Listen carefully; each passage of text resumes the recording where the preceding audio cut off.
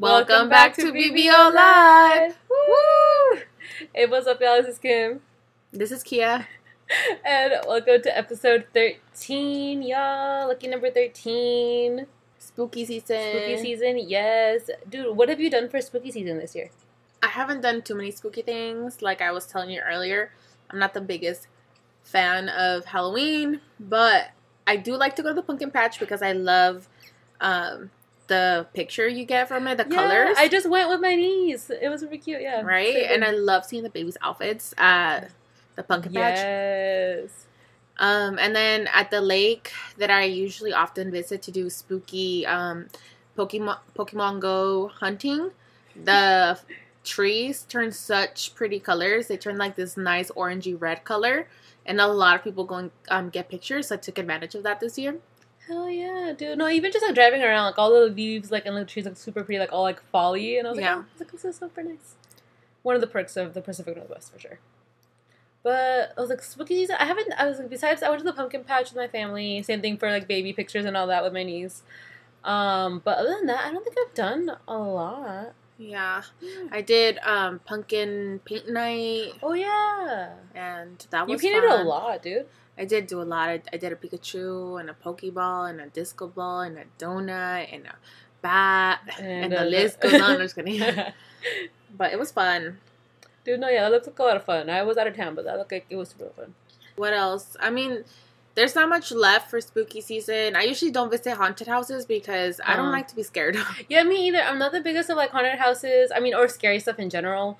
Or like the theme parks that do like the freak night, not freak night, but like the spooky version of the parks. I'm like, I don't want people jumping out. I remember I went to one, the Silverwood one up in Idaho.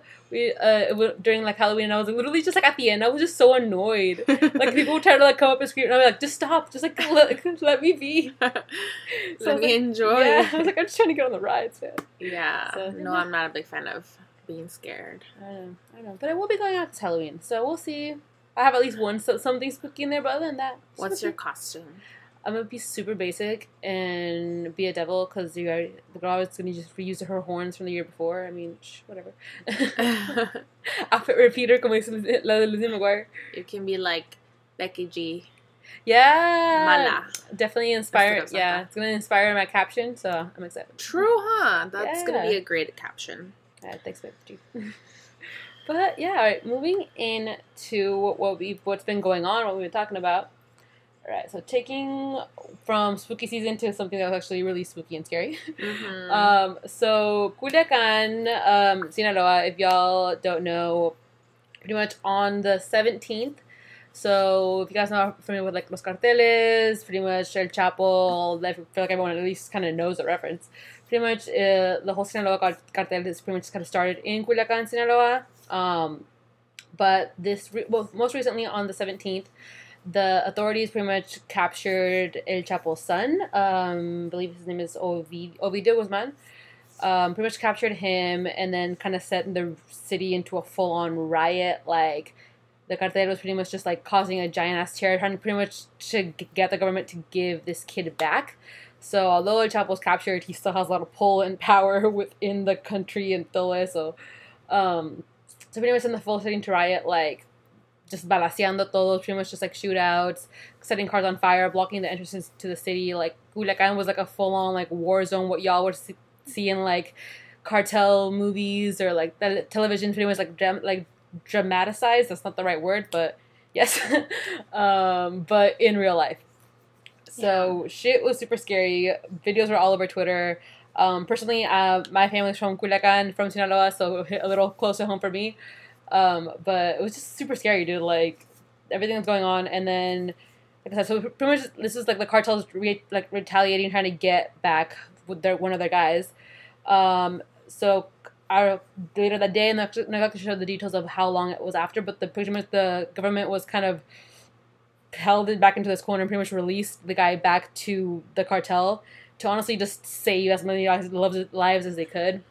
Like, the city was in terror. Like, I think 14 was confirmed as at least dead from that incident. But if anyone knows anything about cartel-related things in Mexico or in any place in Latin America, there's never an official told death count or anything like that, or at least reported for sure.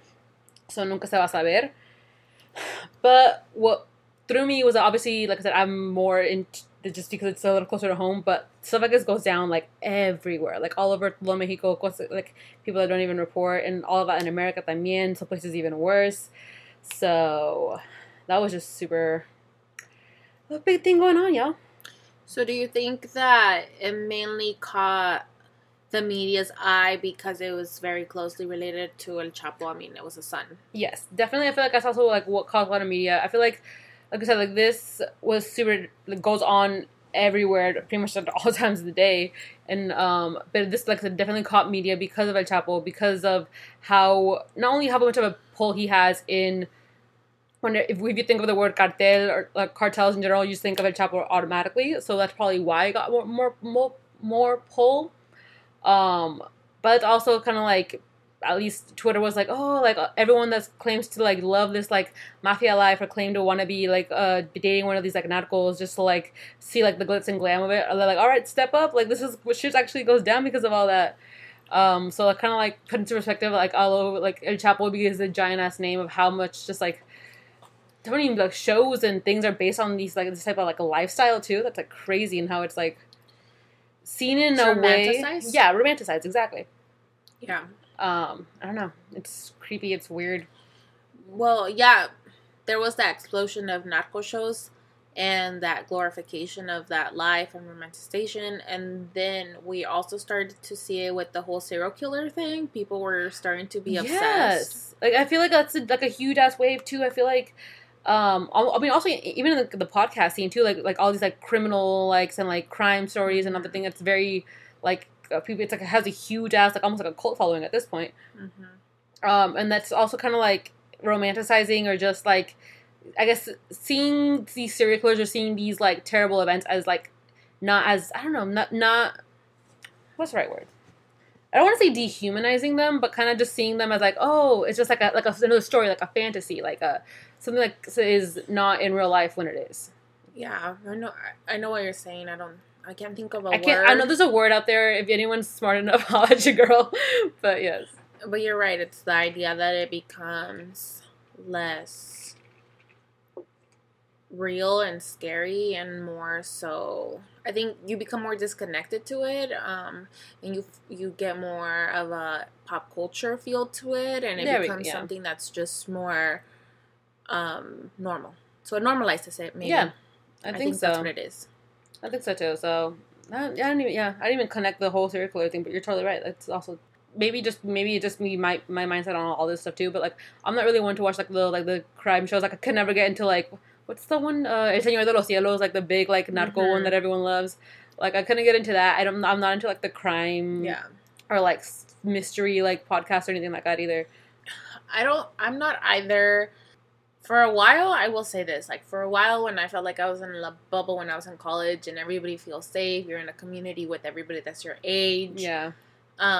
Especially coming from Pullman. You know, Pullman, it's this little town in the middle of nowhere and everybody believes it to be super safe. Yeah. And at the time, like, I didn't mind it. I binged all of Criminal Minds. Oh, yeah. Dude, yeah. That was always playing at the apartment. I remember that. Yeah. Law and Order, things like that, right?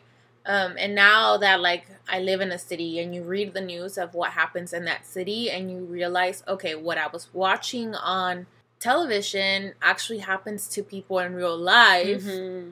To me, I became more conscious, and, like, now I really just can't watch those kinds of shows because then when I'm home alone, for whatever reason, that's what's crossing my mind, and it's just, I think that's a really good way to realize that these inspired stories might inspire somebody to act out, or you realize that a lot of these people didn't even have a reason for committing the crimes they committed and breaking into people's homes. No, yeah, I feel like that's actually very true. Like now, honestly, being in the quote unquote real world, but yes, yeah, I see what you're saying. And I think I get it. When you become an adult, you are more hypervigilant to your surroundings, and I think when you're young and you're in that youth, you feel like you're untouchable, like you can bounce back. And I think as an adult, that's just what it is. You become hyper vigilant. And for ourselves, right? It doesn't mean that it's a parent skill that kicks in or anything like that. I think it's more of that adulting instinct of this is the real world, and there are bad people in the world, and there are people that act out on emotions and maybe don't have those skills. Honestly, like, because my roommate's a fan of watching those killer shows or those people in prison shows. Yeah. And honestly, you hear some of their confessionals and you realize a lot of these folk just never acquired the right skills to not act out on emotion. And a lot of these folk just didn't have a reason for doing it. They just are bad people. With this whole, like, Culiacan thing, too, I was like, I can't, like, watch the related shows just because it's all super real and everything, and everything can happen. Mm-hmm. But it's crazy to just see how romanticized it's gotten. So I don't know if this, with being how the headlines that it got, is gonna do anything with the narco culture moving forward. Pero vamos a ver.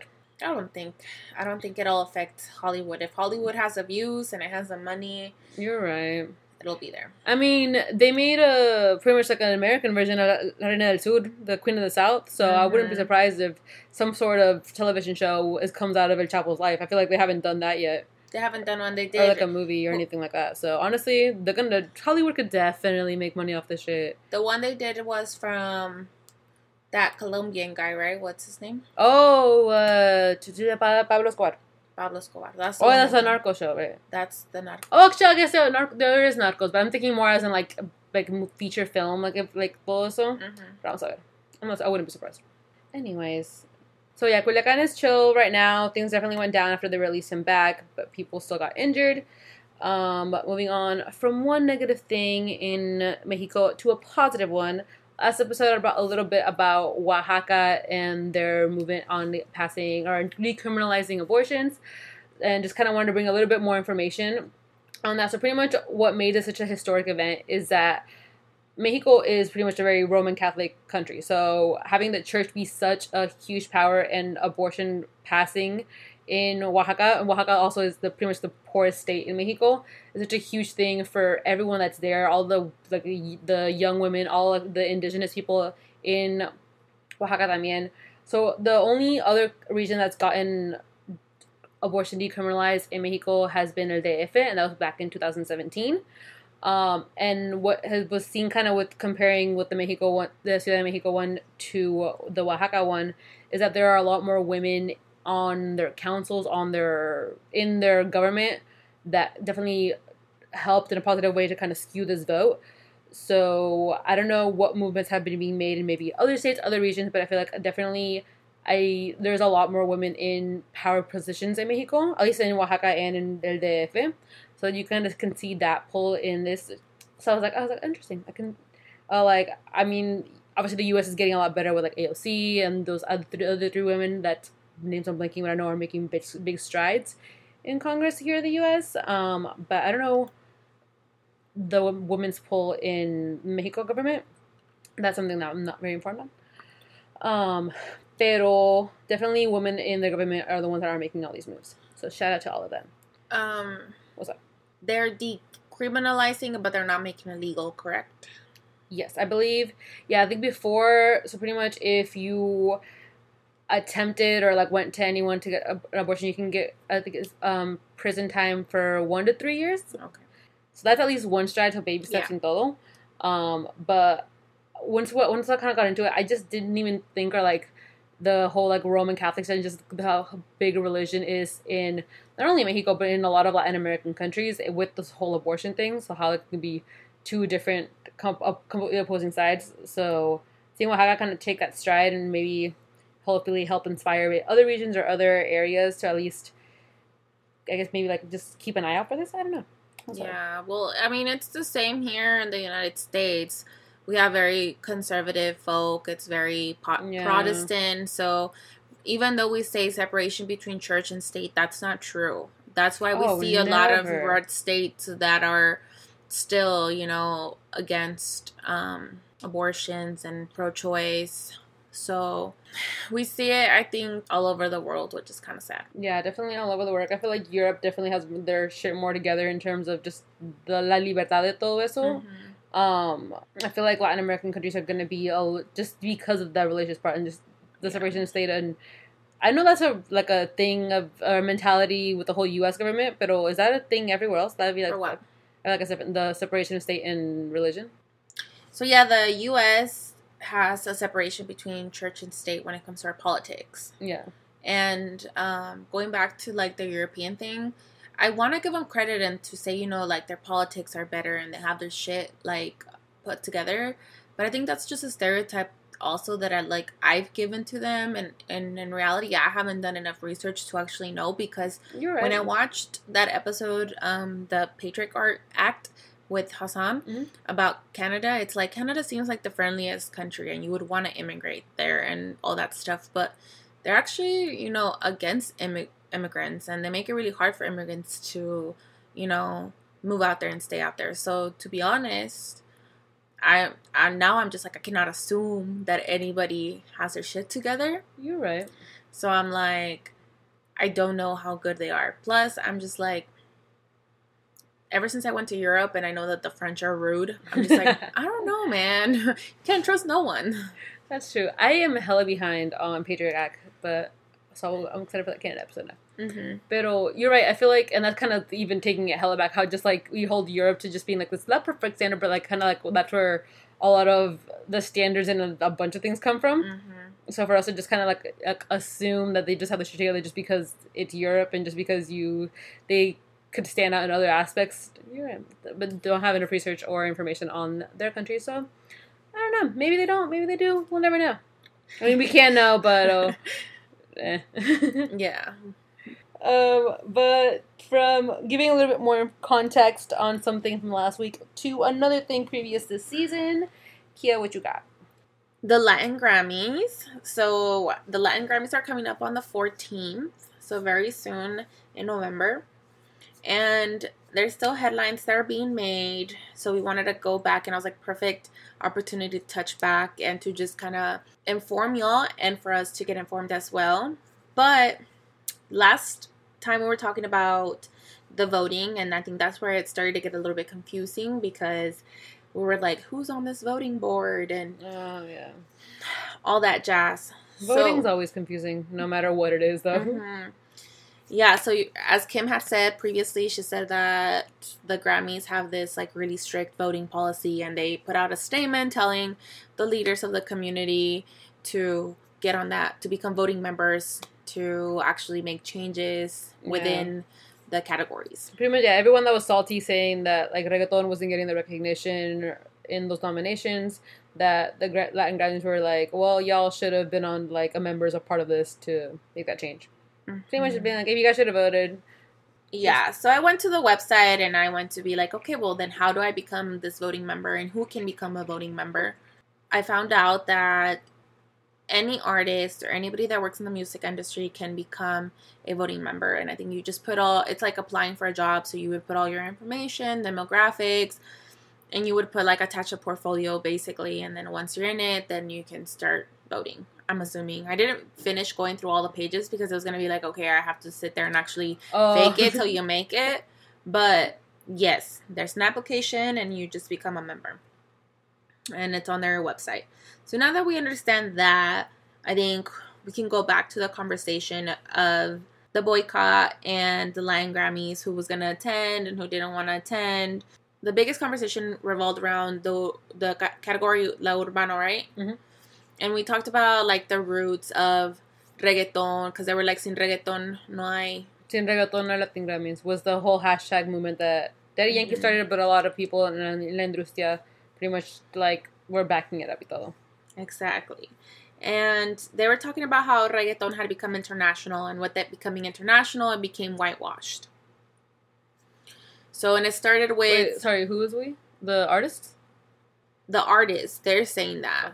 The artists who put out the statement and who are boycotting and saying without reggaeton no hay Latin Grammys, because they have beef with what Urbano category looks like and who's nominated, right? They're having beef that there's a lot of Spaniards on there, Rosalia, Alejandro Sainz. Not in the Urbano, but definitely in Latin Grammys in general, Rosalia and Alejandro Sainz, Spaniard artists, have the biggest nominations in the Latin Grammys. Okay. And the article I was reading was focusing around the Urbano category or genre, because slowly but surely we're seeing a shift and a change, and it's becoming mainstream, and when it becomes mainstream, it does become very whitewashed. The face of the Nueva Generación is very white. There's very white complexions. When you get to the conversation of the roots of reggaeton and the roots of the Urbano, you have all these brown and black faces that are getting just completely taken out of the narrative because it's become international. So the same way that we saw in rock and roll, like once it became this mainstream that it was accepted by everybody, people like Elvis Presley came in and started to take over the categories and the genre and the popularity of it. It became the face of them, yeah. And now when you think of rock, you don't think of black or brown faces. You just really don't. At least I personally don't. Yes. And growing up here in the United States, I didn't think of rock as a place for brown people. No, same. Besides Maná, you know. But I think it's that same idea, right? That they're being wiped out of the category. Now you're seeing in the Latin Grammys with the nominations. They're being kind of like pushed to the side. I personally haven't seen all the nominees, but that is what the article that we'll link, what they were talking about when it comes to the Latin Grammys. Yeah, I feel like definitely right now, and just like the faces of Urbano, and this has been an ongoing beef for a while, is that Rosalía pretty much is the face of reggaeton and música urbana in pretty much on an international level. I feel like has gained a lot of popularity in the English markets, in the international markets, with her kind of being the face. I mean, same thing. I mean, J Balvin and Bad Bunny, Maluma, Shakira, everyone that's like the main Urbano, J-Lo, are very, very white. Like, if you think of the biggest artists, I mean, people were so like shocked with like Ozuna being the El Negrito Ojos Claro, like him just being like a dark-skinned sesh right now is popping off. Like, I remember Don Omar back in the day, but like I feel like it's become very white. And I know, like, if you like those who argue that like Latinos vienen de todos colores, todos sabores, all of that. But when it's just one being the main one, like, obviamente algo pasa. Yeah. With the boycott that the people are trying to say, or at least trying to, like, I don't know what it's gonna do or how it's gonna affect. I mean, I know for sure, I don't know who's confirmed or who's pulled out of performances, or like, Latin Grammys are gonna go on regardless. Like, this whole beef that went down, sin los Latin Grammys no hay reggaeton, perdón, sin reggaeton no hay los Latin Grammys. But I don't know. I feel like, I also want to see if, like I said, the Grammys are gonna go on regardless. If people who win these awards, especially Rosalía, the beef behind Rosalía, and I know for sure she's nominated. She's one of the most nominated. So odds are she's gonna win something. If she's gonna use that speech time to address anything or to make anything for this movement, because if now she's no que es una reggaetonera, but now that she's seen as la face of Urbano, if this whole thing in reggaeton no hay Latin Grammys, if she's gonna address it, or if she has, I don't even know. I think that we'll see artists maybe not show up for this one, but show up for the next. Or I can't remember, there was another award show where everybody wore a certain color to make some kind of statement. Yes, it was the Oscars for something. I can't remember what it was. Yeah, but I think it's gonna be one of those things that doesn't change the Academy, doesn't change who's in charge of the nominees or the voting. Like I said, I'm sure that if the Academy really wanted to, they could like override it, like go over the head and make a change. If the people are asking for it, people are boycotting it, like there should be some kind of effect that comes out of it. But like I said, I think people are still going to tune in. They're still going to make their money. They're going to have their viewers. Artists are going to show up. I mean, it's been established, like they said, for 20 years now, right? Yeah, something like that. Yeah. Well, we'll find out what happens on the 14th. Yeah. And now moving on to some more headlines. Gina Rodriguez, once again, proving to us that she's anti-black. Yes, girl outed herself. She definitely put herself on blast and gave the receipts that we really needed in order to just further prove the fact that she's anti-black. Dude, and honestly, Gina Rodriguez, I wanted to fight for her so bad, dude. I remember when I first saw her in Philly Brown, the movie with, like, Jenny Rivera, I was like, okay, she can rap, like as Latina, like, all right, I see you, like, let's go, like, what else can you do? And then she got Jane the Virgin, and I was like, yes, Jane the Virgin. Especially because of, like, it came back from a novela that I watched with, like, my mom growing up, and I was like, yes. And then she started, like, slowly coming out with, like, the whole, I remember the Bigfoot, like, interview with Yara was one of the first things that kicked off. And then her apology for that, and then everything else that Gina has done since then. Pero the fact that she literally, like, outed herself, I was like, Gina. For real. No aprendes. Well, definitely, I think for me, the moment that I stopped rooting for her was definitely when she said that in the interview, like, you just don't do that. They're giving a compliment to her community, a community who's been oppressed for years here in the United States and has a different relationship historically just to the United States. Like, you just don't do that to young black girls. Yes. Context. So it was an interview with Yara from Grownish, from Blackish, and the interviewer was like, oh, so how do you feel about being an inspiration or a role model to young black girls? And Gina right next to her, like, to all women, to all girls, pretty much. As in, like, making it a all lives matter type of situation. Like, como dijiste, like, what the fuck, dude? Yep, and then the apology, she goes on this show and she starts crying these crocodile tears, saying that for her to be anti-black would be to be anti-family because her dad is black and her dad is not black. And she wanted to hold on to that as an excuse. And this time we got to see her true colors. There was another thing after the Yara incident that also didn't rub me the right way. She was on a panel with Pompeo and Emma Roberts and right. Gabrielle Union. And in that one, they were talking about the wage gap in the acting world. And Gina was just saying that Latinas get paid the least, and that's also not true. So She didn't really quite have her facts right, but just hearing her talk, honestly, doesn't feel all the way right when you listen to her talk. If you were to go watch that interview on that panel, I had to take it off because it's very cringy to listen to her speak. And I used to really love her quote when she gave that speech, that I can and I will quote from her, that, like, her dad would say to her and all that stuff. So I really liked her. I was rooting for her. We're rooting for you. We really were. Rooting for you.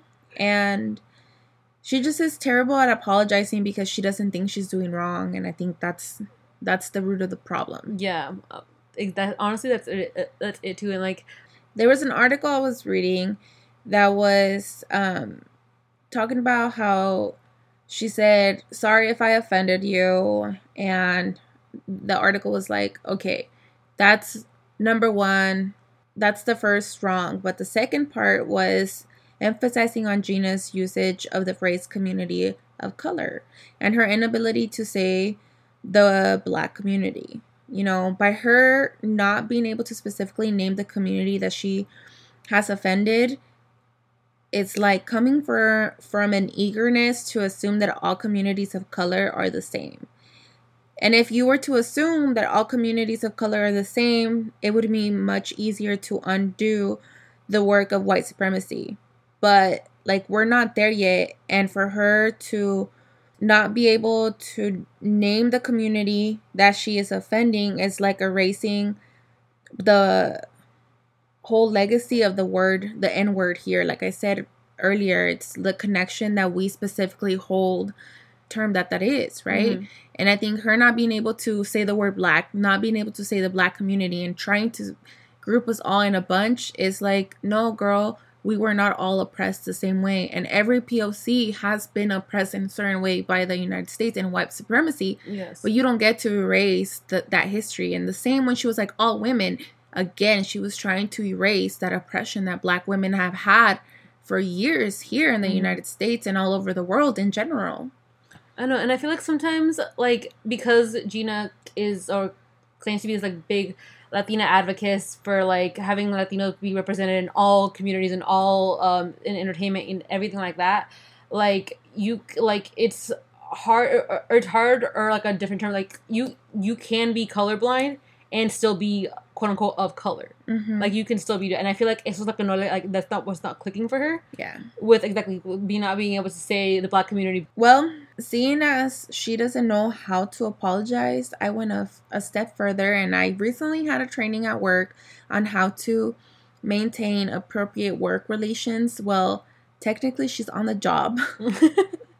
So she needs to maintain appropriate work relation. And she was getting her makeup done or something in that video, so she probably was at work. You're right. That's what I'm saying. So she needs to learn how to apologize. And I found a really dope video on YouTube. This really dope YouTuber, when she really takes you through the steps of how to apologize, and even gives a personal example of when she fucked up for content, basically. Yeah. And she's like, I learned from it, and this is how you apologize. And it was a really well done video. But step 1, you need to acknowledge what you did wrong. So an example for Gina Rodriguez, she should have been like, I am sorry that I perpetrated anti-Black and racist behaviors through my usage of the N-word. Step 2, avoid using but or if. The apology is not about your intentions. It's about acknowledging what you did is wrong.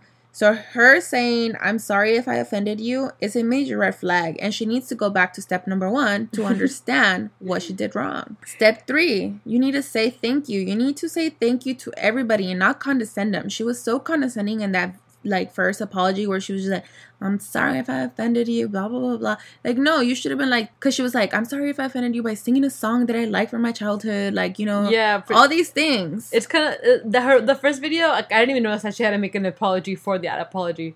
But the first video gave me such a vibe that, like, when your mom's like, and then, like, apologize, like you made this person feel bad, you're like, I'm sorry that whatever, like, literally like a child. She was so condescending. So I'm like, you need to be able to say thank you to those people who are calling you out. They're calling you out for a good reason. You need to understand what your behavior is doing to an oppressed community.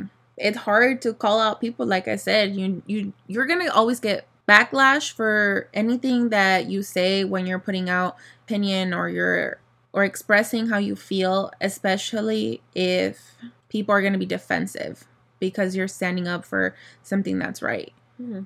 And that goes in the work relation too, which, like I'm saying, like, it's hard to call people out. It just really is. It's easier to stay quiet.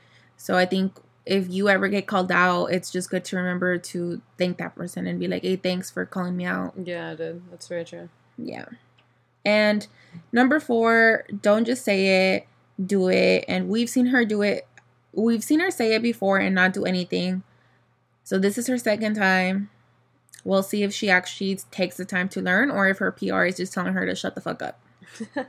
I mean, for now, she needs to. I don't know. I think it was you that told me that apparently Scarlett Johansson and her are under the same PR, and oh my gosh, and Scarlett just said something recently which I didn't know. I mean, I don't know how recent it is, but she definitely was like, I can play any race I want, even a potato. But she was basically saying everybody was sensitive. I'm like, girl, you're white as fuck. Like, really? That's true. I mean, honestly, she has literally played pretty much every single freaking, like, ethnicity almost. I would love to see her play a potato. So, Toy Story 5. This is Potato Head. But, no, for real. Somebody who says it with her chest, Miss Lizzo. She's been accused of plagiarism for the songs Truth Hurts and Juice. I feel like I think we talked about this a while ago too, where like I'm like, Lizzo's album and this music has been out for a while. So for like I feel like plagiarism is like a hit or miss depending on who is like putting in these claims and who's like saying that they said this first, that they took inspiration from this or whatever like that. Just because that could just be like a huge like money thing. Like if the song's popping, like I feel like certain people are like, oh, I try to like jump on this bandwagon to get the money out of it essentially.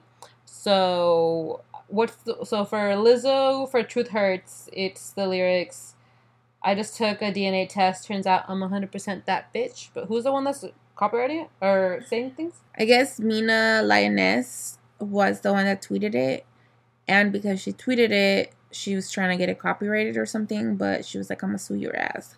And then Cece Stan accused Lizzo of copywriting ad-libs from her 1992 song Finally on the song Juice. And she posted the side-to-side comparisons, and then she added, but I love her music. So I really don't know how it's going to go and if they're going to win their cases.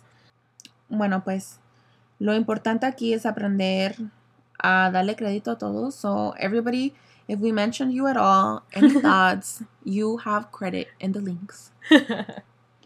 Yes, yeah, we always link everything for sure because credit citations we learned in college, sources. We're not trying to get sued. Nah, man. But we'll see who wins, Lizzo or these other people. I feel like Lizzo can hold it down. I feel like she's good. Well, back to our agenda, Miss Issa Rae.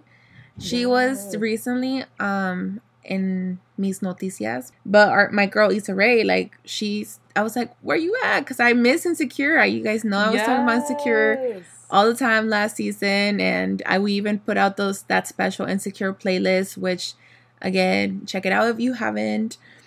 And she actually has poppin' music for her show. Yes, we definitely have said that too, and she's like definitely made that a huge statement with her entire show that she wanted it to be very musical and have a very important background in that. So now she's taking that to her next level. So our girl Issa Rae has co-founded a new music label called Radio, and she recently partnered with Atlantic Records to share the partnership.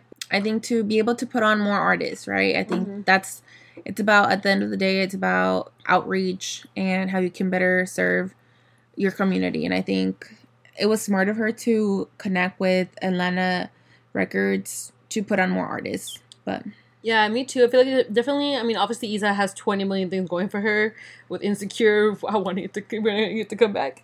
So I feel like she definitely, like, it was smart to partner with such an established like recording company and such an established label as Atlantic, to be able to kind of like bounce back the two and still having like Radio be its own thing, pero having that little like that big brother to kind of like look after it. So she recently put out a new artist, and her name is Timur. She's a singer. She's based off of Los Angeles. She's Boston born, and she's Haitian American. So all over the place. Literally. So I'm excited. I feel like I love her using her platform and using just like everything that has happened to her to launch other people's. I mean, I remember I saw this interview with the actress that plays Molly, Yvonne, and pretty much how like they were friends, and really, like, when Issa does something, has any project, it's very important that she brings on people to kind of help represent like different communities and just kind of like help boost their stuff. I mean, like she can easily bring in a bigger artist or a bigger person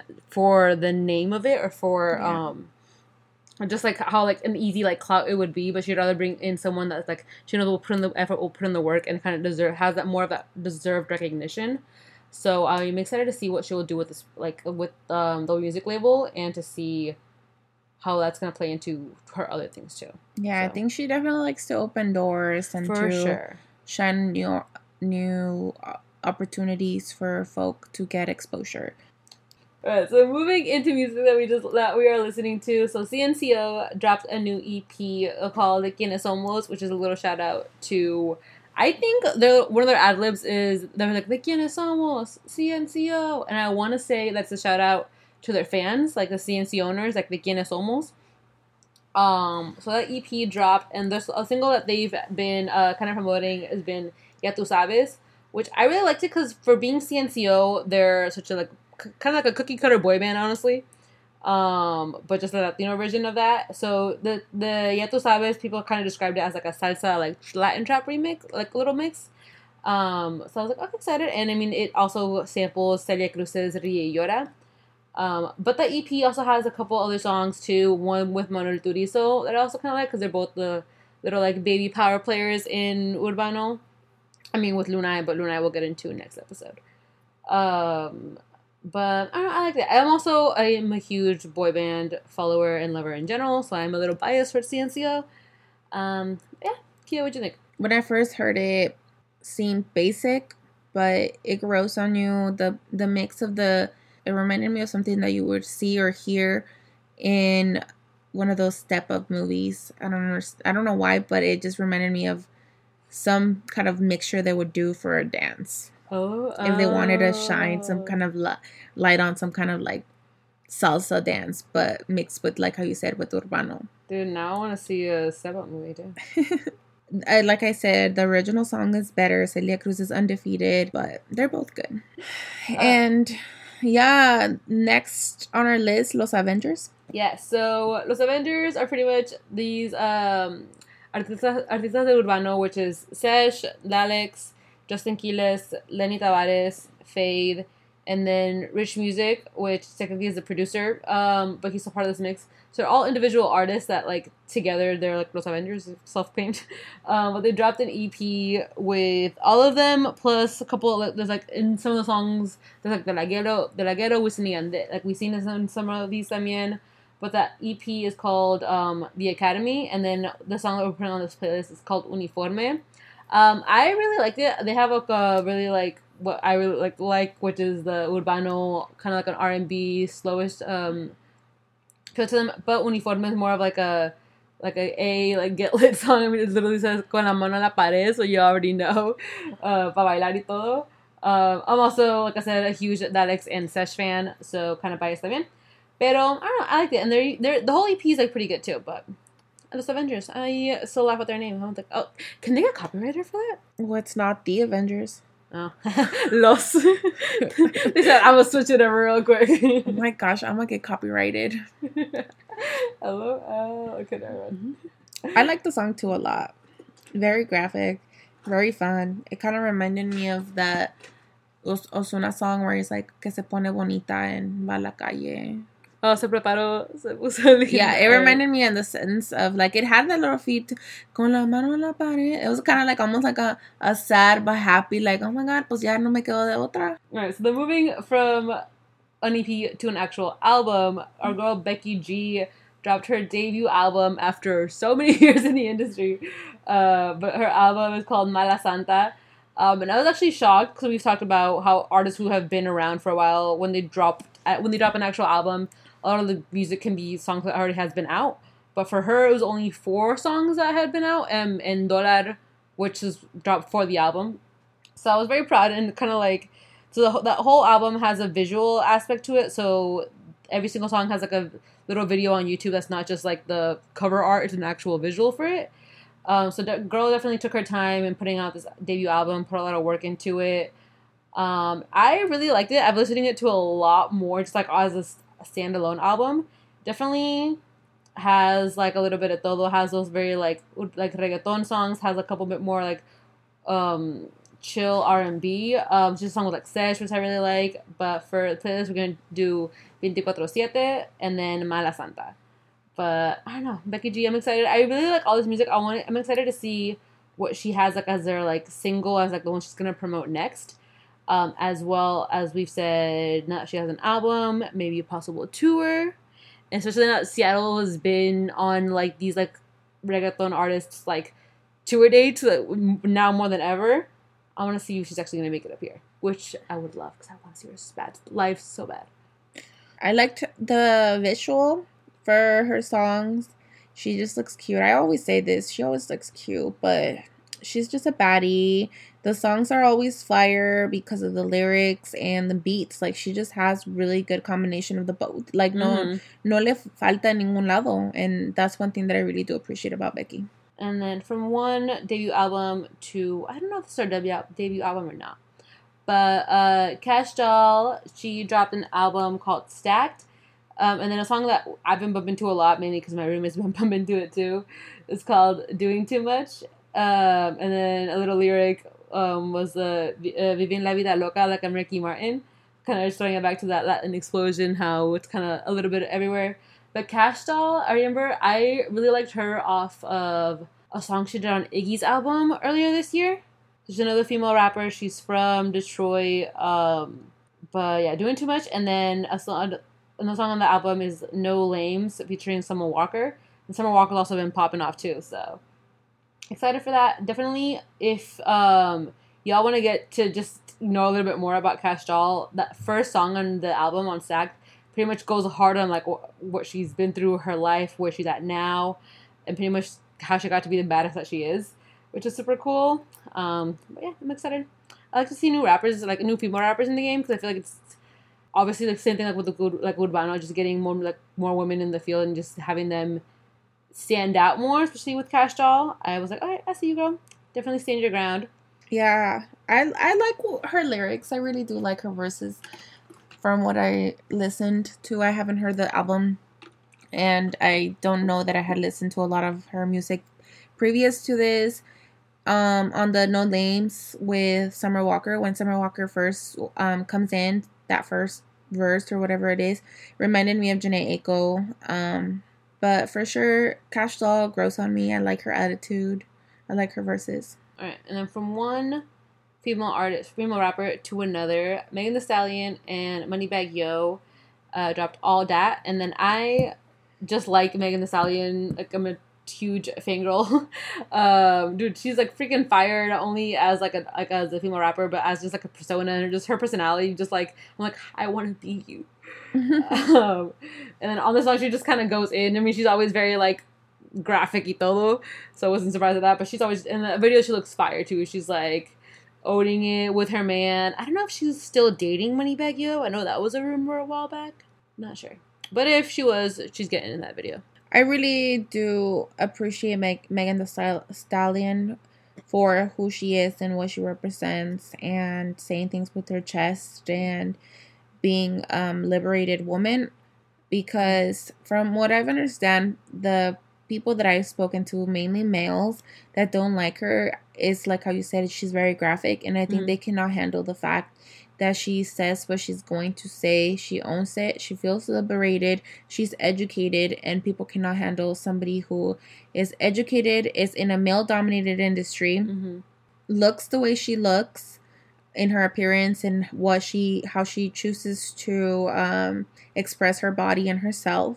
Dude, and that's so crazy too, because I mean, I feel like that's machismo that was in the industry that people kind of like, not forgot about, but definitely kind of got like glossed over, and now everyone's like, oh, because it's becoming so big, such a big of a thing, like, y'all can't hold them back. And I freaking love Megan Thee Stallion just for owning everything that she is. Yeah, which gets me into the next artist, or the next remix with Lizzo and DaBaby, how he talked about like, oh, if I had the option between an educated woman and a hood woman, I'd take a hood woman. And I think a lot of people can't handle like both.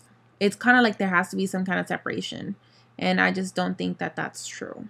So I appreciate that Megan Thee Stallion has been able to defy that. Yeah, dude. And first off, that remix, we talk about like not every song needs a remix. Just because it's popular doesn't mean that you have to make it better if it's already there. Yeah. And that is such a thing with this Truth Hurts remix, which is featuring DaBaby. I didn't even know it existed, honestly, until you brought it up. And it is 100% not needed. Like, Truth Hurts is already popping off, has been on the top weeks for who knows how long. Also, I feel like this remix has been out maybe for a bit. But at the end of the day, you're always going to hear the OG more than you're going to hear this remix. And for Lizzo to just be such a badass woman, for the song to just be so empowering to fat woman, to just owning yourself, to just being proud y todo, and for DaBaby's just to be so like degrading, almost like pretty much like counteracts what the song is doing.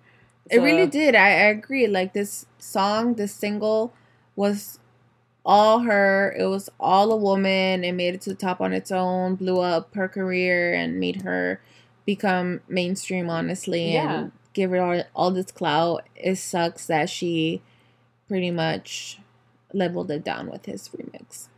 Like, not needed at all. But going back a little bit, another song that dropped was DaniLeigh featuring G-Eazy on a song called Craving. I really like it. DaniLeigh, I listen to her here and there. I'm still a little irked that she did that remix with Chris Brown, but whatever. But this song, what I LOL is that G-Eazy at some point is like light skin and Mexican, looking like she's Selena. And I don't know who they're talking about in the song, but DaniLeigh is definitely not Mexican. It's Puerto Riqueña, I want to say. Dominican, maybe. Dominican. Pero yeah, Yeah, I like the chill out. I feel like Daniela definitely has that like that singy R&B vibe. Definitely that gives her. I feel like she has like a little bit like a. No sé, tiene como un tonito like different that I really like. I don't know how to describe it. Yeah, but I did like the song, even though with Jeezy's being the pendejo that he is. I did like the song. Staying on this male female mix, but Rihanna did approve of the song, so the song is popping. Russ featuring Bia. Or did Rihanna make the song poppin'? Oh, I feel like the song was there. Okay, first, the Russ featuring Bia, Best on Earth. I feel like the song was there. I liked it, but definitely I feel like we were like when the Rihanna just like put out that video and pretty much just owning herself. I was like, this is a Rihanna song now. Like she's low key featured on this somehow. Ooh, do you think they put out a remix?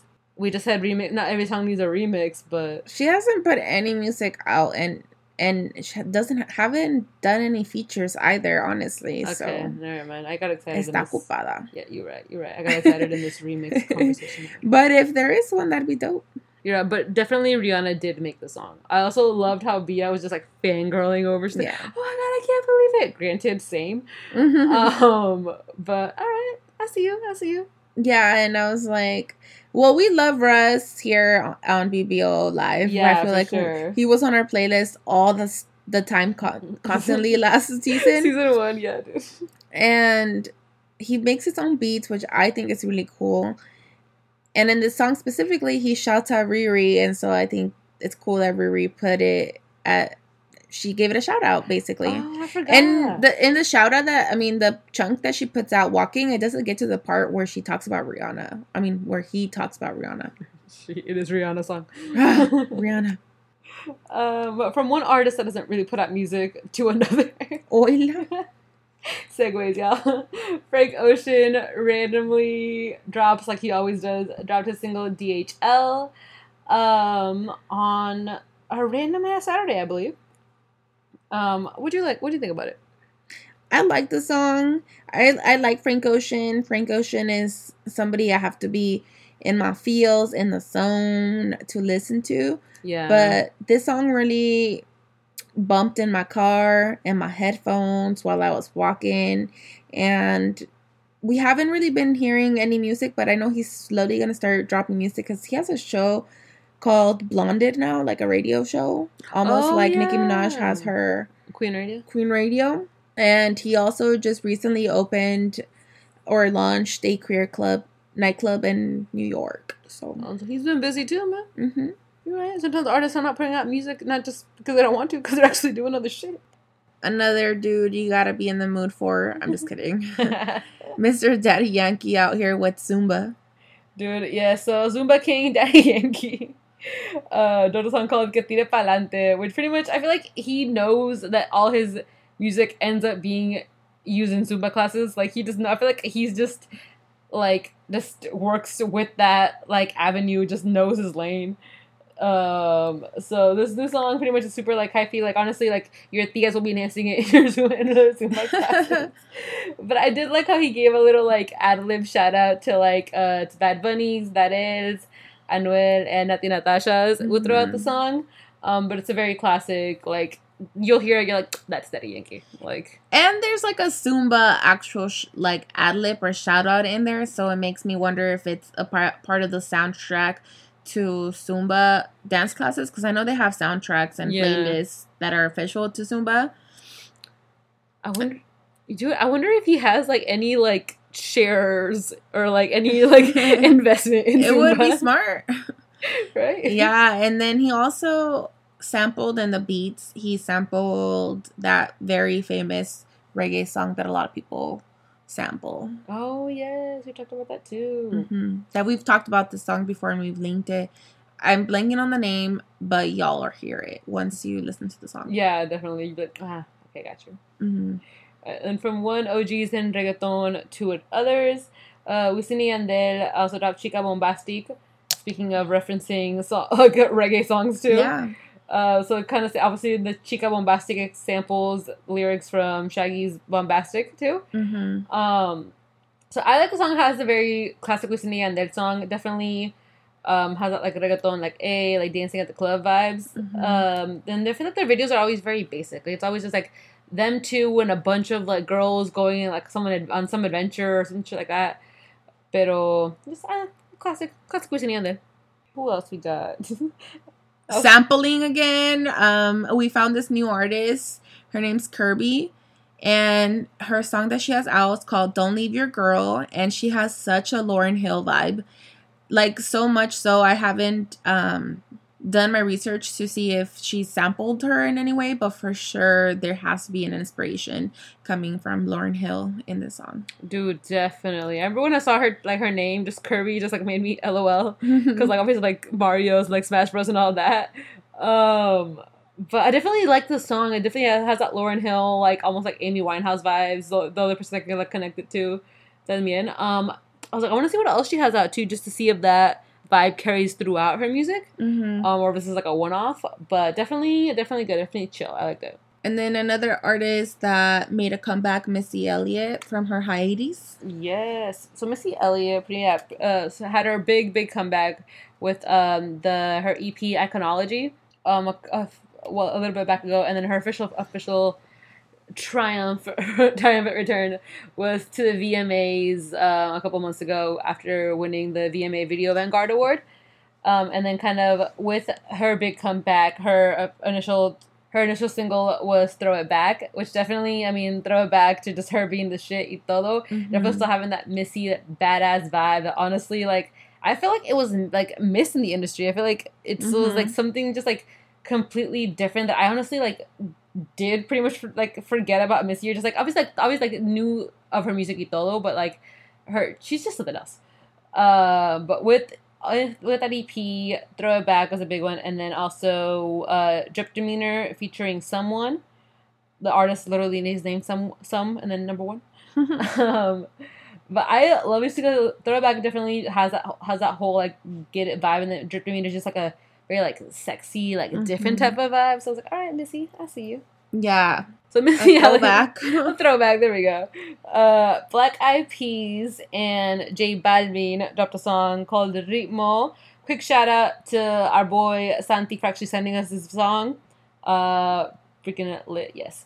So the song is called Ritmo, parentheses, Bad Boys for Life. I'm pretty sure this is also going to be for that new Bad Boys movie coming out. But the song samples This Is the Rhythm of the Night.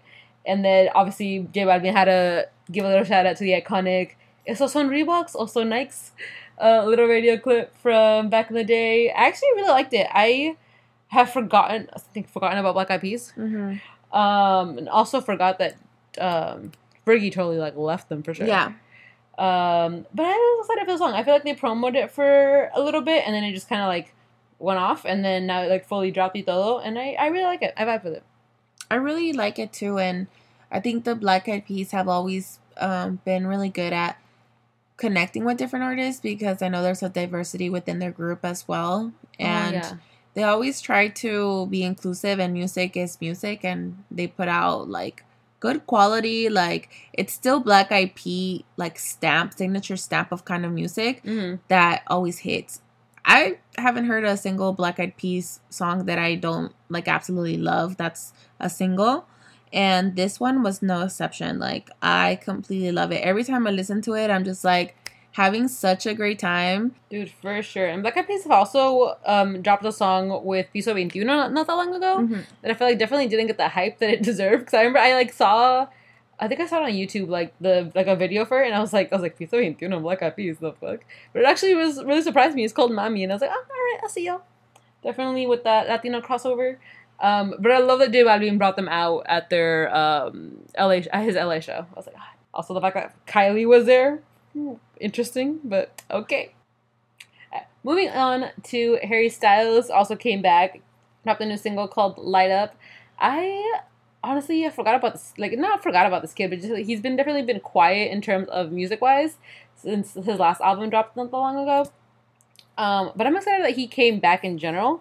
I feel like the song definitely had, I think you were saying a very, was it Beatles vibe? Or definitely very... Yeah, there was a section, like, where the beat would drop, or I don't know what it was, and I would get that Beatles inspiration in there. Yeah, I definitely love how he took his own like lane musically after One Direction. I feel like all the members kind of went into their own little pockets of the industry. Mm-hmm. But how Harry Styles has stayed very true to his whole like just like indie kind of pop, but more of like a soft in a way. And I don't know, he's his own little persona.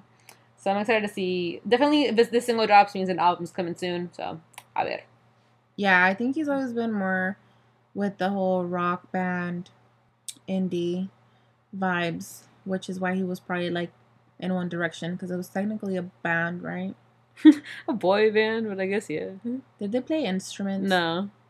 They didn't even dance. That would have been cool. Oh, yeah, no, they didn't even dance. That's true. I mean, so... A boy band that doesn't dance. Yeah, right? Have you seen that? I think it's like an AT&T commercial. Yeah. Like, are we supposed to dance? Yeah. That's why I brought it up.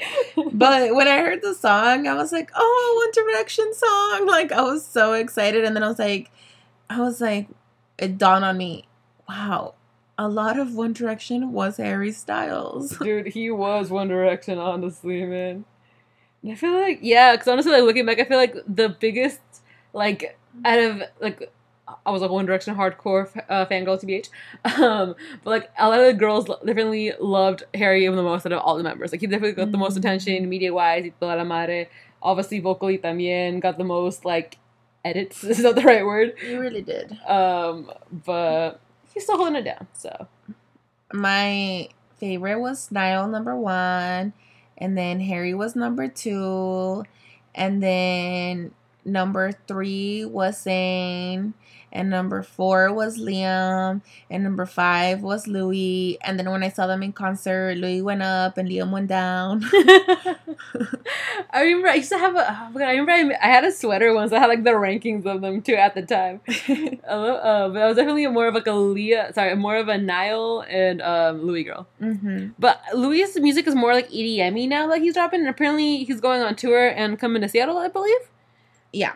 But I don't know. I feel like I went to go see, I saw Harry and I saw Niall on their own. So I feel like I just have to stay true and just also see Louis out of just my One Direction heart. Just tells me to keep supporting these kids. Aunque no son niños. Yeah, no. They have kids. Oh, yeah. I forgot all about that drama. I love, dude, did you ever see the conspiracy theory that, like, Liam, oh my god, I remember one time, I don't remember where I was. It was like a full-on, like, BuzzFeed article that goes into also fan girls or fan people in general of any type of celebrity are crazy as hell. It's like a full conspiracy theory that like Louis' kid isn't actually his, you know, it's like a full like pages of shit. That's I'm gonna see like if I just send it to you. Just para que te tengas un poco. That's so funny. I think now going based off like how you said, each one going into different pockets. I'm gonna leave Liam still at the end because I don't know why, but to me he's such a corny Justin Bieber wannabe. Dude, yes. I feel like he's just dropping music just to stay relevant, honestly. Yeah. Yeah, dude, you're right. None of his collaborations with these big name artists were shocking or surprising or amazing to me. Yeah. They're basic. You're right. I remember I saw in the video of his song with J Balvin, literally he's like, the entire video he's just like shirtless, and I remember I was watching it with my roommate and I was like, why is he just shirtless for no reason? Like everyone's like else is like fully clothed, y él nomás así. We're like, why? Yeah, I do not understand. I think Liam, Harry still stayed one of my favorites because I think his voice, like I just think he has a very beautiful voice and his music has a lot of passion. His album, yeah, like if I were to say I listen from beginning to end all the time, that'd be like a lie. Like there's some songs that I like more than others. Mm-hmm. And then with Niall, I still like Niall, but he's just too acoustic for me. Yeah, same. I feel you. And then Louis, actually, surprisingly enough, he hasn't dropped an album, but the singles he dropped with like, you know, Aiko, like that one was really good. Oh yeah, dude, you're right. He has with like BB Rexa too. Also, I was like, yeah. Like his stuff is like definitely different, but I was like EDM, yeah, right? Yeah. I'm always like surprised. I'm like, oh, okay. Especially for being one of the ones that got like the least attention too. And he has a good voice too. So, and Zayn, I love R&B. Yes. So I'm not mad at him. No, dude, Zayn too. Like, I mean, I was when he left the group, R.I.P. But now I'm like, okay, I'm like, you're on to bigger and better things. You good. Oh well. So, what a throwback! What a throwback, man. One Direction fans, if y'all out there, holla at your girls. Moving on. So the single is called Sola, spelled weirdly. Or this is capitalized weirdly, but yeah, Sola, and is Montano. Yes. This song we found through some other artists. The artists are on the song, so you'll listen to them. It's a good song. I honestly, like, it was a random song that's actually really good. And we like to shine light onto new artists and just put you guys on. We never know. You might go down the loophole and find a new favorite artist. Exactly. Y'all never know, man. Yeah, honestly, that's why we also do these playlists too. So if y'all have discovered anyone or like fell in love with anyone from these, let us know, dude. That's hella cool. That's hella cool. Mm-hmm. But yeah, I really like the song. It meets my urbano R&B like chill music that I really really love. So definitely added that one to my Nueva Ola playlist. Yes. Moving on to somebody who excited me the most out of the playlist, and if you don't know him, you might know him through Classic Man.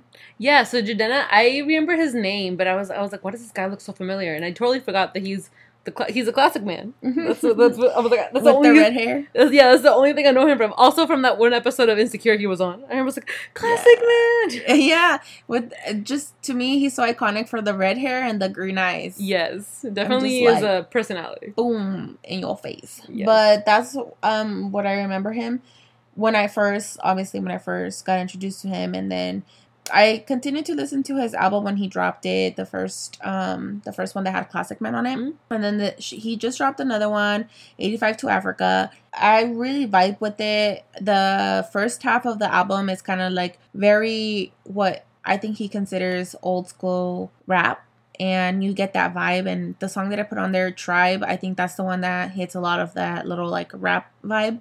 And then the second half, he's exploring with more like African beats and just that kind of feel with, because he has a singing voice, so he goes from singing voice to rap, and I appreciate both.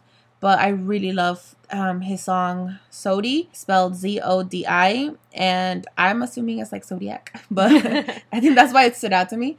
And then the other one, Vaporiza, and I really love Vaporiza because he's like roll up your sleeves and get down to business. And he's like, and when I get home, I know I have a blunt waiting, and I'm just like, yes, I'm like put in work to come home and relax.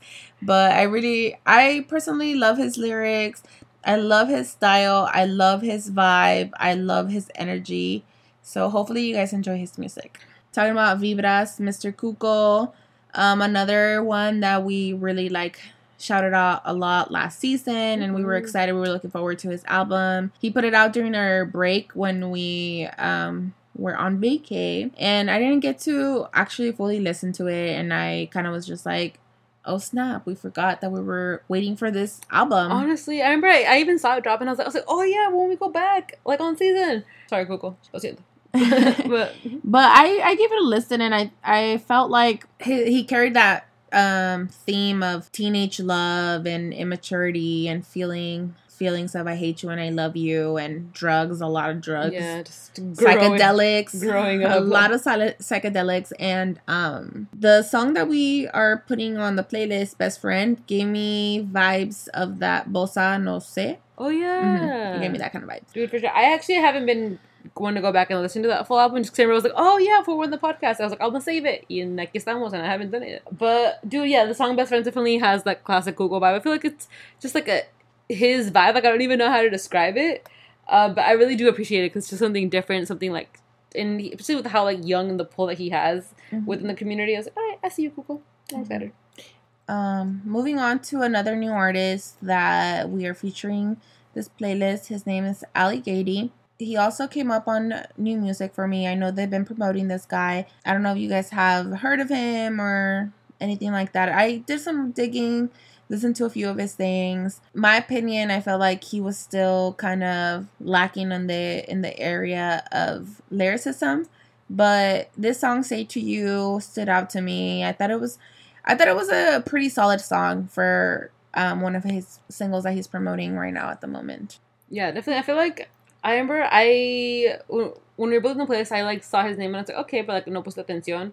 And then I don't know if this was like Spotify, like looking at like my cookies or whatever search, no sé qué. But like it just like Ollie pretty much came up on like my header a lot. Like Spotify was really, really promoting this kid. And I was like, interesting. But same thing, I feel like he's still like as a new artist, still developing his sound or just his lyricism, como dijiste. But I did like the song. It's very chill, very an R&B vibe that we always put out. So I'm excited to see what else is to come from him. I believe this song was like a drop within like a 4-song little like single EP, if that makes any sense. But I don't know. We'll see. Mm-hmm. I like the name Alligator. It's like alligator. Interesting. You're right. Alright, and then going into our artist spotlights. Kia, who's your spotlight this week? This week I'm bringing back my girl, Yuna. And last time I was like, I don't know if Yuna's the name or Yuna's the artist. Crushes. The song and all these things. But anyways, bringing back my girl. She, I did some digging on her. And she actually has been doing the thing for a while. Like, this is not her first album. And, you know, she's put out, I believe, 4 international albums. So, our girl's doing her thing. The 2 songs I feature are Likes and Blank Marquee. Blank Marquee's featuring G-Eazy. So, again, this man's out here, you know. Likes is featuring Kyle, who I really like. And then the album, she also features Usher, we've seen in Crush. And she features Tyler, the Creator, as well. Oh, shit, she's got good features. All right. Yeah, so when I say that, like, it's not her first album, from what I understand, the other albums, she features a lot of, like, other, like, A-listers. So, yeah, so I want to go back and listen to some of her older music, and I'll let you guys know, bring it back to the table. So on her song, Likes, she actually talks about, you know, the double standards that she faces as a Muslim woman in the American industry, and just, like, how people aren't knocking for her dressing dressing modestly, basically. And talks about likes, right? Like social media likes and what gets somebody likes. Mm-hmm. And she doesn't drink. She, you know, she doesn't do all these things that a lot of quote unquote American women do.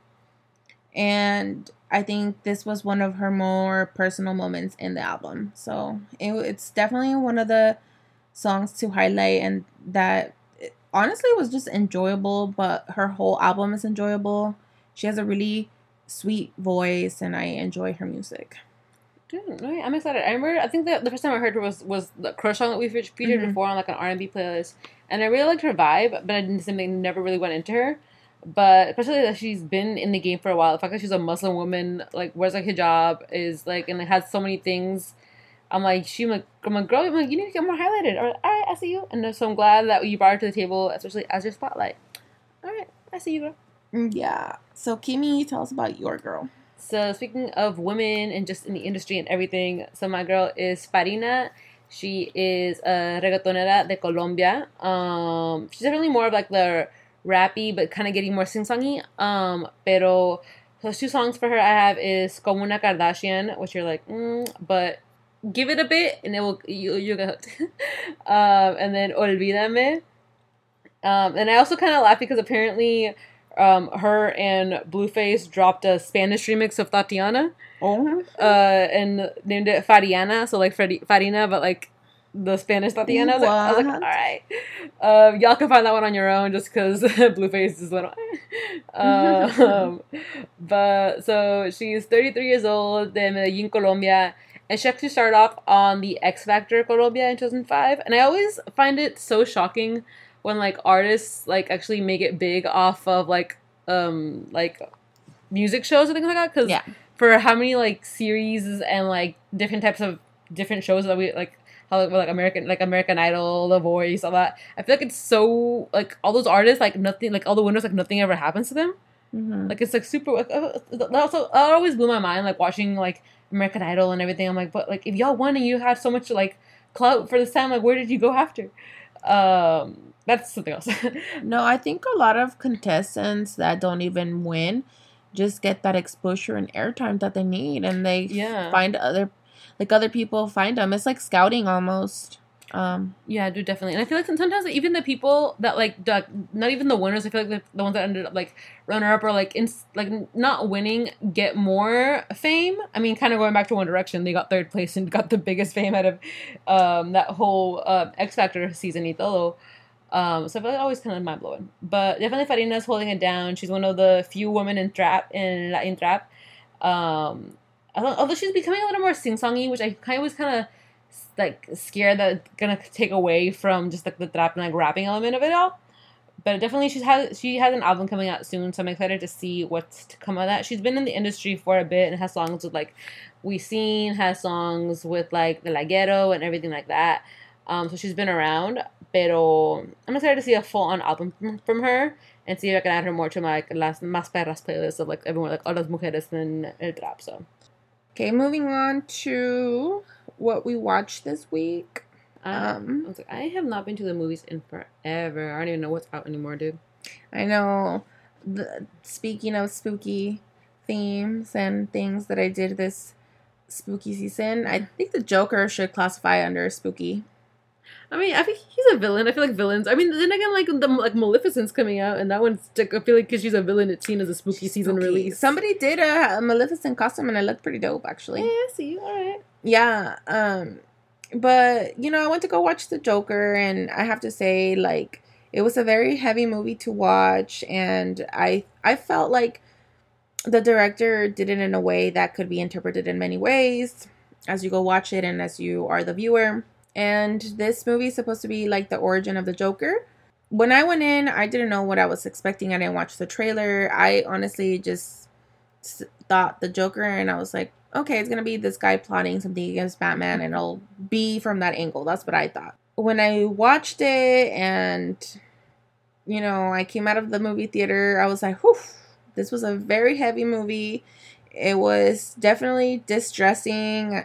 It was an origin story, so you got to see his trauma, and you got to see him pre-Joker. So, the whole time we meet Arthur, and it's not until the very end that he becomes the Joker, essentially. And so Joaquin Phoenix brought a humanity to the character that once was just kind of thought of as evil. My initial thoughts are associating the movie with traumas and what leads to a lot of folk being homeless, which then leads them to have mental illnesses and vice versa. Like, you could have a mental illness and that leads you to not being able to hold down a job and becoming homeless. Mm-hmm. And then it just kind of tied with like our politics and what our leaders are doing to help these folk in this community. The whole movie was associated and attached to that. And I think that's why a lot of people raved about it and kind of like talked about it a lot. So I thought it was a very well done movie. And that was my first initial thoughts. Then I started to talk to friends about the movie, and some friends pointed out that this movie just aimed to create some sort of empathy and excuse towards white males that turn into killers or just shooters. Mm-hmm. And then I was like, wow, like that's another angle I didn't even think about. Dude, yeah, when you told me that angle, I was like, the what? Mm-hmm. And I feel like that's like, you have to have a different, obviously, perspective to be able to even grasp that angle. I feel like that angle is going to be very, very overlooked by a lot of white people in general. Yeah. But dude, yeah, continue.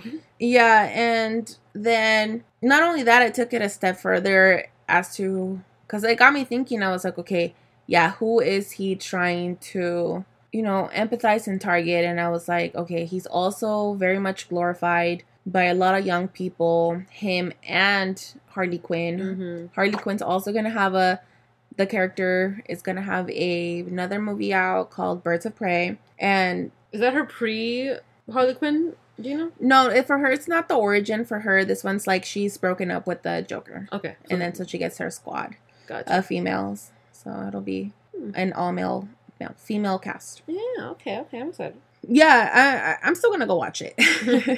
But it just led me down the loophole and just kind of to analyze it further. With the whole empathizing white male shooters, it just got me thinking how it also it gives empathy and sympathy to that very toxic relationship, Harley Quinn's and the Joker's, and how this character is somebody who, violently threatened to kill and almost killed this romantic partner, right? Mm-hmm. And like domestic violence and all these things, and it's like, again, going back to the origin of it and how we humanized it so much to where it's like, wait, let's not derive from the actual character who is very like, this character is evil and like all these bad things that we are not glorifying and romanticizing. Mm-hmm. He got empathy for me. He got sympathy for me. I was like, oh, I feel bad for him. Like, he was traumatized as a child, blah, blah, blah. And it's not him. It was the circumstances of this and that led him to become this person. And then it caught me slipping is what I'm trying to get at.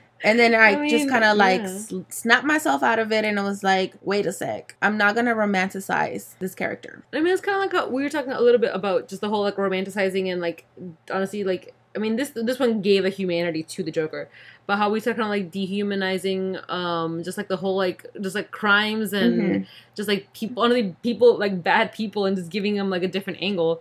Like, I feel like the Joker kind of added humanity and kind of gave an empathy to it. I mean, I haven't seen it, so I don't really know, but I can just assume. Especially, I mean, I saw also all, like, the Twitter rave and, like, just, like, raves, actually. Like, critics in general, like, have been, like, loving this movie. Yeah. And I feel like, you mentioned it earlier, just the whole, like, adding empathy and just giving people, like, they're, like, excuses for them to be bad, honestly. Or, like, to, like, reasonings to why it's okay. Yeah. Scary that this, honestly, like, as obviously it's a movie, so it's dramatized, but like how this is going to be seen by children and how like they're going to interpret it, or how it's just going to maybe trigger something differently in them, or just like looking at, I mean, there's always been that backlash of Harley Quinn and the Jokers, especially with like Halloween coming up. That is like everyone's like couple like go-to costume. Like, it's like the easiest thing. Everyone's like, oh my god, the Joker and Harley Quinn, goals, Mr. Kamade. Yeah. And I feel like because it was a cartoon, because it was a comic, because there were characters, people just don't see them as these things actually happening in real relationships, in real life. And just kind of seeing the romanticized version of it, not being able to see that in maybe their own things or things like that. Like, I don't know, that's such a weird ass concept to me. Like, being able to see it clearly in like characters in movies and like emphasizing it then and there, but like in real life, like just having a completely different like a completely different perspective of it. Yeah, and how you said it, I think it just goes back to what we decide to make into pop culture and glorify at the end of the day. Honestly, it says a lot. It speaks a lot in volumes to where our priorities are at, and it's really interesting how you said. But yeah, moving on. What were you watching, Kimberly? So I've been watching actually Las Casas de las Flores, so House of Flowers, right, in English? Yeah. That just dropped on Netflix. I've honestly almost binged it. I'm on the last episode, so I will not put any spoilers out. But kind of just like saying like another subject also touches a lot of different points, a little bit more not subconsciously, but I really loved about Casa de las Flores, at least the first season. I just thought it was like, I feel like it was like one of the first like Spanish shows that Netflix really like kicked off with, at least. I mean, like they've had other ones before, but something that kind of got more attention definitely was Casa de las Flores. And I loved how that show covered so many different things that are a little bit like taboo to kind of talk about in not only Mexican households, but in like Latin America in general. Which is so like being transgender, accepting a relationship with someone that is transgender, just gay, second families, colorism too in there, because wasn't one of the daughters dating a black man from the United States? Yes. Yeah, it's really a lot of different like things that you're just like, okay, like obviously like you like there can be working into 20 different things, but just having it all be in one series in like, and I kind of have like a comical spin to it too. I was like I really like it, like the show itself. So the second season, it's a little different from the first one, at least I think. I'm a little like, it took a spin that I didn't feel like was needed in the show. Still season 2 and it's still fresh for y'all, so definitely no spoilers. Pero I don't know. Let us know what you think. I'm a little iffy on this season. Okay, I don't yeah. know. That's what I was wondering mainly, how this season compared to the last one. Have you watched it? I haven't started the new season. I watched the last season, so that's what I wanted to know, how it compared. It takes a turn, and I'm a little iffy on it. I don't know if there will be a 3 or how that will work, but I feel like that definitely kicked off. Kind of talking about like Los Derbeces earlier. Definitely kicked off. The character's name is Elena, but she's one of the Eugenio Derbeces kids, and I totally did not even realize that until super later in the game. Yeah.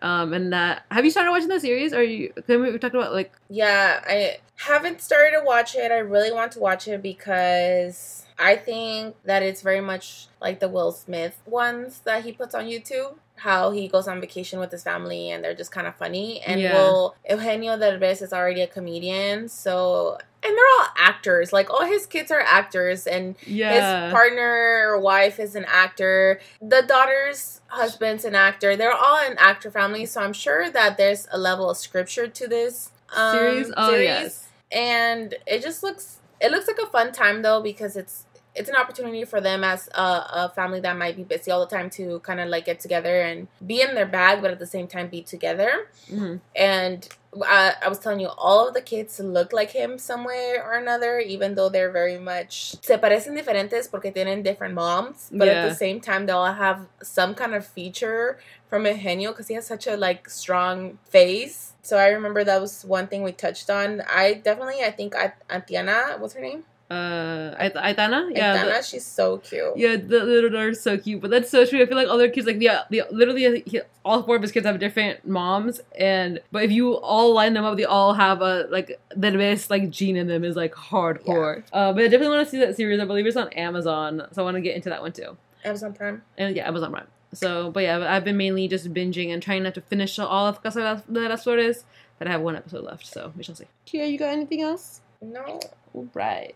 So this concludes episode 13, y'all. Like always, everything we talked about, articles, playlist, music, everything will be linked in our description. Our playlists are on Apple Music and Spotify, dropping on every other Friday, and then episodes every other Monday. But definitely also make sure to follow us on social media at We Are BBO Live, Facebook, Instagram, and Twitter. And definitely if y'all have any suggestions, music, shout out to Santi for sending us that Ritmo song.